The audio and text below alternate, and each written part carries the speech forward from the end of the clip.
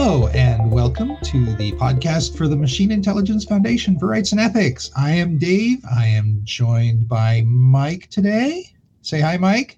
Hi there. I could say hi, Mike, but that's bad joke. Exactly I expected you to do that. So we're going to talk a little bit today. We're just going to riff a little bit on, I think we decided we'd talk kind of on the concept of intelligence or consciousness and what it means, what we should be looking for compared to what we are looking for or expect to see, and just kind of take it from there. So I suppose the first thing to talk about is, what do we think of when we say intelligence, or the corollary, what do we think when we speak of something as being conscious? Well, I'm not certain that we, unfortunately, I'm not certain we have a good understanding of that. And that's part of our problem, is that we really don't. We say, okay, we're intelligent. We are an intelligent being. But what does that mean? Okay, we think, we problem solve, we have long-term expectations and goals. Does that define intelligence? Because there's a lot of things that do exactly those kind of things that we don't think of as at the same level of intelligence as us. So what defines that? What really is okay, I see it and that's intelligent? Oh, exactly. I kind of, like we mentioned, I think the last episode we were talking about crows. And certainly one of the things that historically we've used to define intelligence in humans is the concept of we are tool users. However, researchers have found that crows will use tools to solve problems. Go ahead. Sorry. Oh, no, just that kind of wrapped up there. It's like, what does it mean that other animals definitely use tools? Does that seems to, if not totally invalidate, at least limit the usefulness of our definition of humans as intelligent because they use tools. Yeah, as we go further on, we're seeing a lot of animals use tools. I mean, it's not just crows. I mean, there's lots of other birds that are using tools, lots of other animals that are using tools. There are fish that use tools, and not just the ones that we think of as, an intelligent sea life. There's fairly common everyday fish that are still using tools. So tool use has become this, as you said, it was for a long time the major defining factor of, okay, this is intelligent because they use tools, but we're finding all sorts of animals that use tools all the time.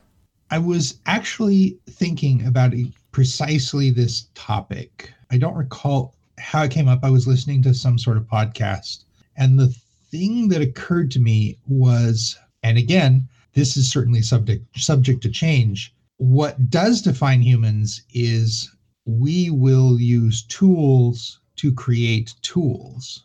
And I think in general, it's kind of there's an iterativeness to human intelligence that I don't think we've seen in the rest of the animal world yet. And I guess you would more generally define it as creativity. I don't know that might be too broad of a word too, because you could say any tool use is creative because it's using an additional elements to solve a problem, which is probably fits within the realm of creativity. But the idea that I am using this tool not to solve a problem, but to create a solution to a problem. I'm not sure that's right. I'm using a tool to create a tool to solve a problem, or I am doing something so that in the future I will be able to do something. Yeah. I think that's it. Maybe it's planning. Planning is a tough one, because certainly you could even say a squirrel plans just fine. It stores its nuts and plans for a long winter and knows that it can go back and dig them up later. Planning isn't so much the issue. Creating something, to take your point, creating something that can then create something else. Deferring the deferring the immediate reward, deferring your reward is really what you're looking at there. Yeah, exactly. Which of course we've now seen that, cephalopods can show tendencies towards the marshmallow problem. So yes. Yeah, where do we draw the line, and do we draw the line, and should we draw the line? I guess that's our biggest issue right there. Do we and should we? That's an excellent question. And I think I mentioned to you recently that the more I think about this problem, the worse I feel about eating meat. But yeah, I mean, I'm not quite ready to go vegan. I'm vat meat can't come too soon. Yeah, there's this feeling, and it's always going to be that. Well, it's not always going to be. It's that feeling of, where it came from. We've been eating this since the beginning of mankind, and should we think about it otherwise? I mean, certainly a large jungle cat doesn't feel sorry for what it takes down when it's hunting, because that's its livelihood and that's what it needs to survive.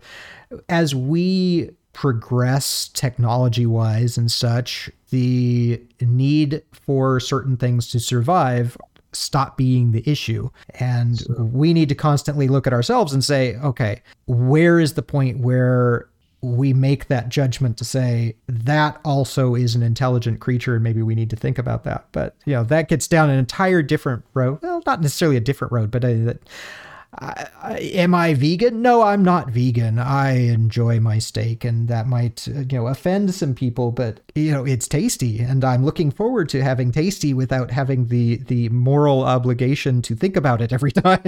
Oh, well, steak is one thing. Tasty bacon is another, because I know pigs are more intelligent than cows. That's been fairly well determined. So they have no right to be so tasty. Well, there is always the cookbook to serve man, but we're not. Oh man, I've been watching some videos by interviews and such with Rod Sterling. Was it Sterling or Serling? Was it Sterling or Serling? Serling. Okay.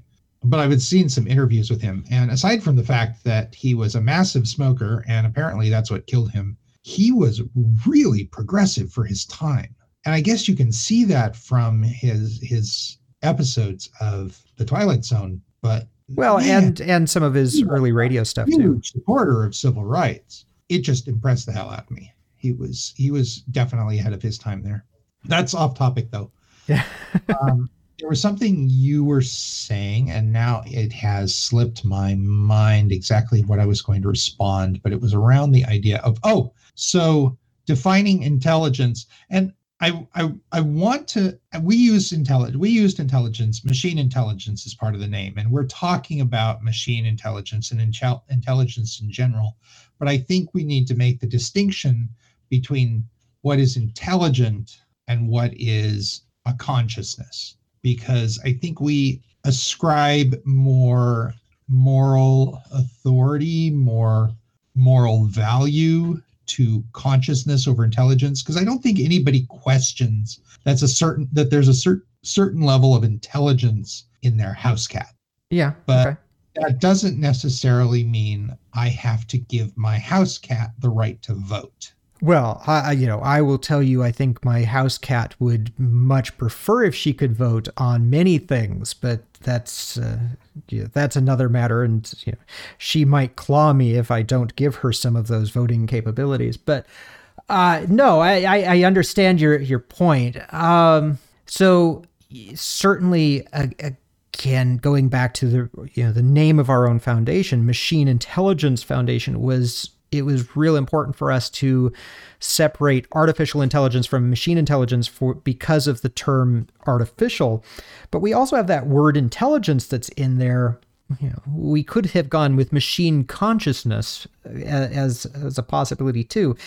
But the word intelligence in and of itself is going in. If we look at AI, artificial intelligence, we prescribe a certain amount of intelligence to an algorithm that is a learning algorithm or something that changes over time and progresses and gets better over time. That shows some intelligence. I guess that's kind of the defining factor of I think what we would define as intelligence. Now, certainly there's levels of that, of something that can progress over time and change based upon its surroundings. That would be, to me, that's a level of intelligence.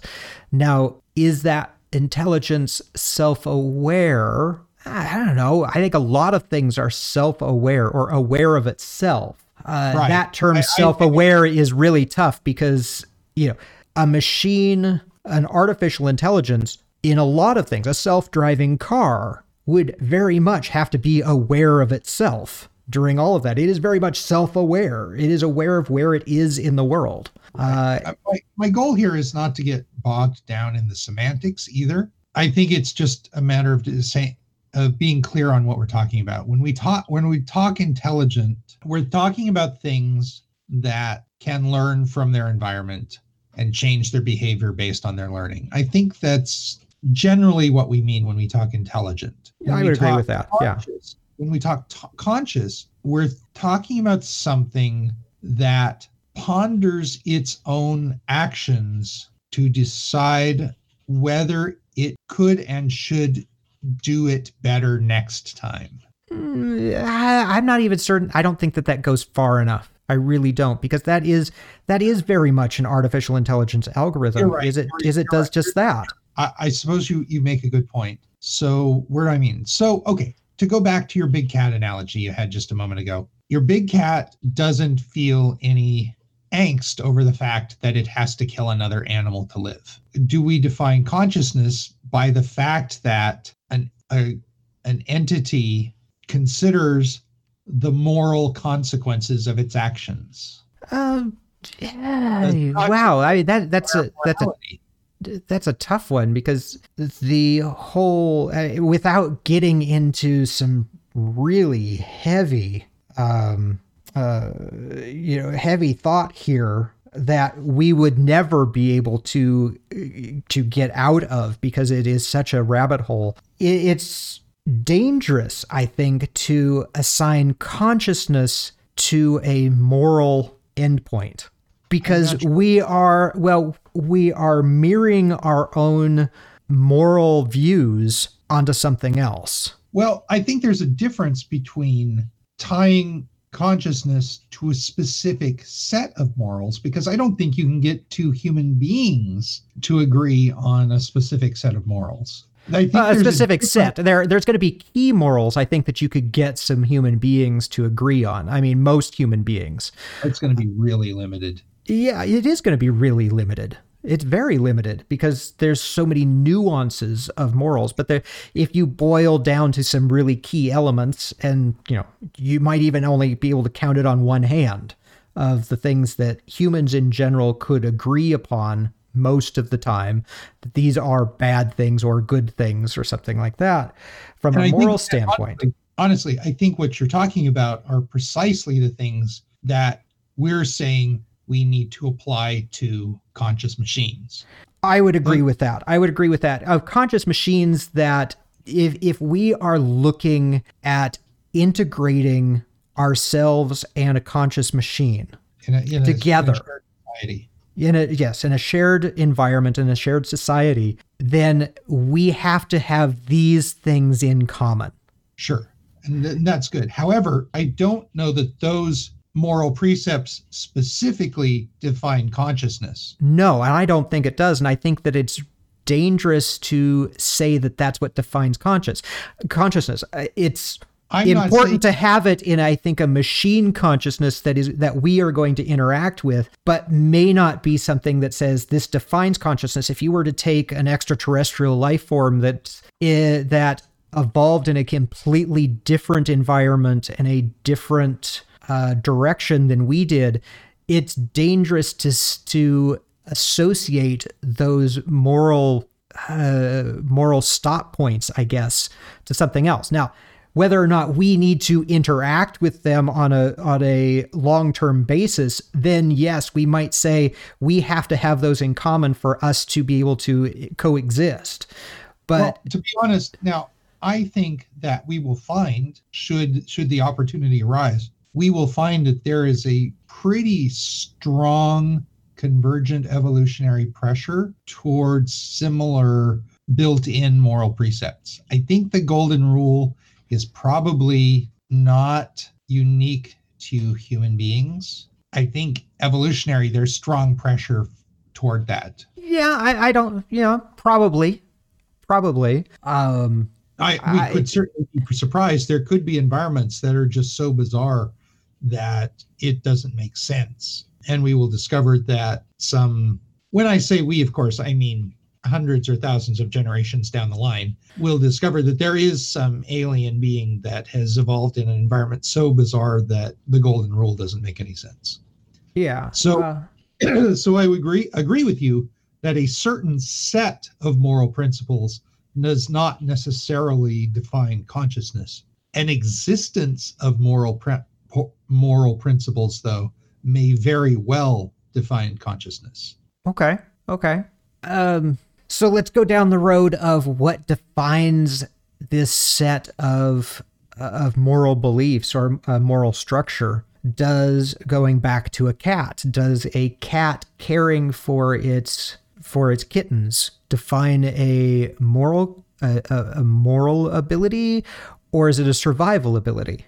Where do you draw the line between them? Well, okay, yes. So there is a whole thought process as I'm going through, as I'm thinking about responding to that, because that behavior is very much instinctive. A big cat killing prey is instinct. It's not really thinking about what it's doing. It's just doing it because it knows it needs to. Same thing with a mother animal and its children. It's caring for them instinctively, and you can very trivially short circuit those instincts by substituting a new kitten too early, for example, or really early. Or cuckoos completely short circuit that instinct by laying their eggs in another bird's nest. Where consciousness seems to be in place is where an animal or a creature or a being, whatever, questions its instinctive behavior and whether or not its instincts or its first inclination is going to be right. And that's where and morals is kind of where I pull that word right. Yeah. Okay. So I think what we're really getting into here is there's a tremendous range. Just like everything, there is going to be this tremendous range of consciousness. There is not going to really be this single defining point that we can look at and say, this is conscious and this is not. It's absolutely. Going to be this range. It's going to say, okay, this is on the same conscious level of humans, or this is beyond the conscious level. I mean, it could be that we get to a point where there are creatures and beings and machines or whatever that have a tremendously greater consciousness than what we look at today, because, well, there has to be, because it is an evolving process. And there's this scale, and there's going to be this long scale to one side, and there's going to be this long scale to the other. And honestly, because we're a little human centric, put humans right dead center in that and create this scale on either side and see where we go. I think in defining consciousness, and maybe it's one of the things that we have to look at in our own foundation is, at some point in time, do we look at things and create this scale of consciousness and say, okay, this is human level consciousness. Now, we certainly know of certain animals, and we know their conscious level. We would still look at them and say they pass certain tests. Now, those were defining tests, a black and white, conscious, non-conscious type tests. And I think one of them was like the mirror test of, looking in a mirror and recognizing that it's yourself and not something else. That was a consciousness test a long time ago.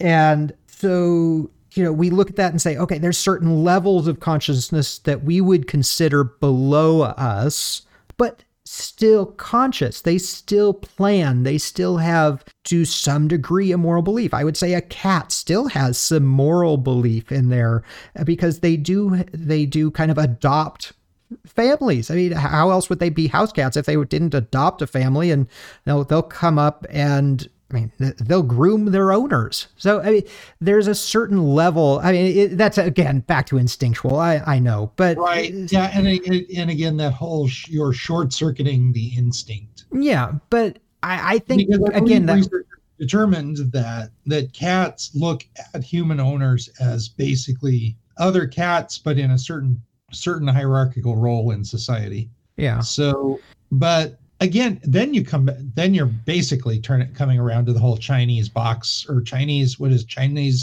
translator or what is it? Chinese box? I don't know. Problem. The issue where you've got somebody who doesn't speak Chinese in a box, but you pass messages in one language, and the person in the box has a book to translate all the phrases, and so or with responses in Chinese to the phrases that come into the box, and they just find the reference, write it down, and send it back out of the box.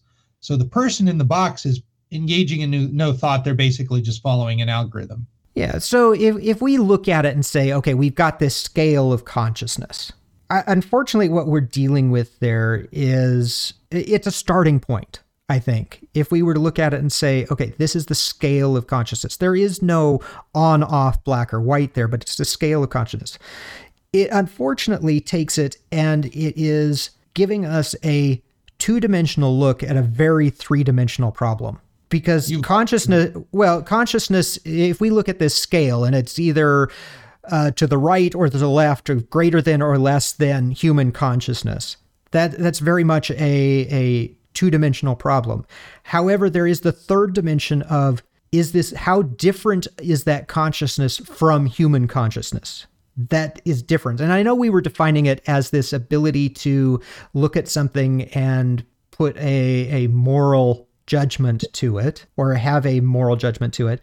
And I think, it's like the old personality tests where, okay, we have our X and Y coordinates, but we also have, we have X and Y, but we also have to add a Z Z axis in there that says this is how far we deviate from a particular point. And I think we could look at it and say greater than or less than conscious from a human perspective, but we also have to put a different axis in there that says different from human consciousness and our shared belief set. And the closer it becomes to the human consciousness, the easier it is for us to interact with it. Yeah, I don't want to dive down the semantic well with you. I honestly think there probably is a way to look at consciousness as a binary, but it may be a different definition of the word. I mean, we're not going to define consciousness here. We're not going to explain consciousness here. We're certainly not going to, be able to, give you a filter you can look at the world through and say that's conscious, that isn't. No, and yeah, we've been going for. Well, go ahead. Sorry. I'm inclined to say that I think whether or not something is conscious from the perspective we care about it is pretty binary, but there is a 3, 4, or more dimensional array of issues defining intelligence in a conscious being. Ways in which consciousness can arise, ways in which consciousness is going to express itself, and the rules that a consciousness will follow. But I think we're very much saying the same thing. We're just using words differently. Yeah, the fact is, this from a philosophy standpoint has been a debate for thousands of years. This is not going to be something that we're going to solve anytime soon, but it is something that we need to continue to look at as new consciousnesses become apparent to us. As we start looking at things and saying, wow, that actually does kind of check off the boxes for a conscious being. Right. And that really does come back around to what we're all about. It's we as humanity need to be open to seeing something that isn't human, isn't even human-like, but still deserves the respect of a conscious being. Yeah. And I think we need to be at least open to the thought process that it's not necessarily going to have some of the same goals and even thought processes that mankind does or humans do. It's going to have something that is different, and we need to at least be open to that, I think, when the time comes. Right. And we have to maintain an awareness that we will make mistakes. We may look at a very good philosophical zombie and say, well, it sure looks conscious to me. And we may very well miss a conscious entity for a very long time before it suddenly knocks on our door and says, hey, what about me? So it's just a matter of being prepared to see those errors and be willing to recognize them and accept them and move on. Well, not just to see them, but to have a mindset of it's okay to fix those errors and not be stuck in the, well, this is how I've done it. This is who we are. Do not treat precedents as the foundation from which you cannot deviate. Yeah. That has led humanity astray in the past and will continue to, and we need to strive to avoid it. Yeah. Because, that's conscious behavior, right? It's certainly intelligent behavior. Well, I think that we've gone down the philosophical hole just a little bit enough for today. That's for sure. So we could drone on about this for hours, I'm sure, if we really wanted to. Yeah. So I think that we're just going to close it up there and call it a day on this podcast. All right. Sounds good. Okay. Thanks. Join us again. Bye. Bye.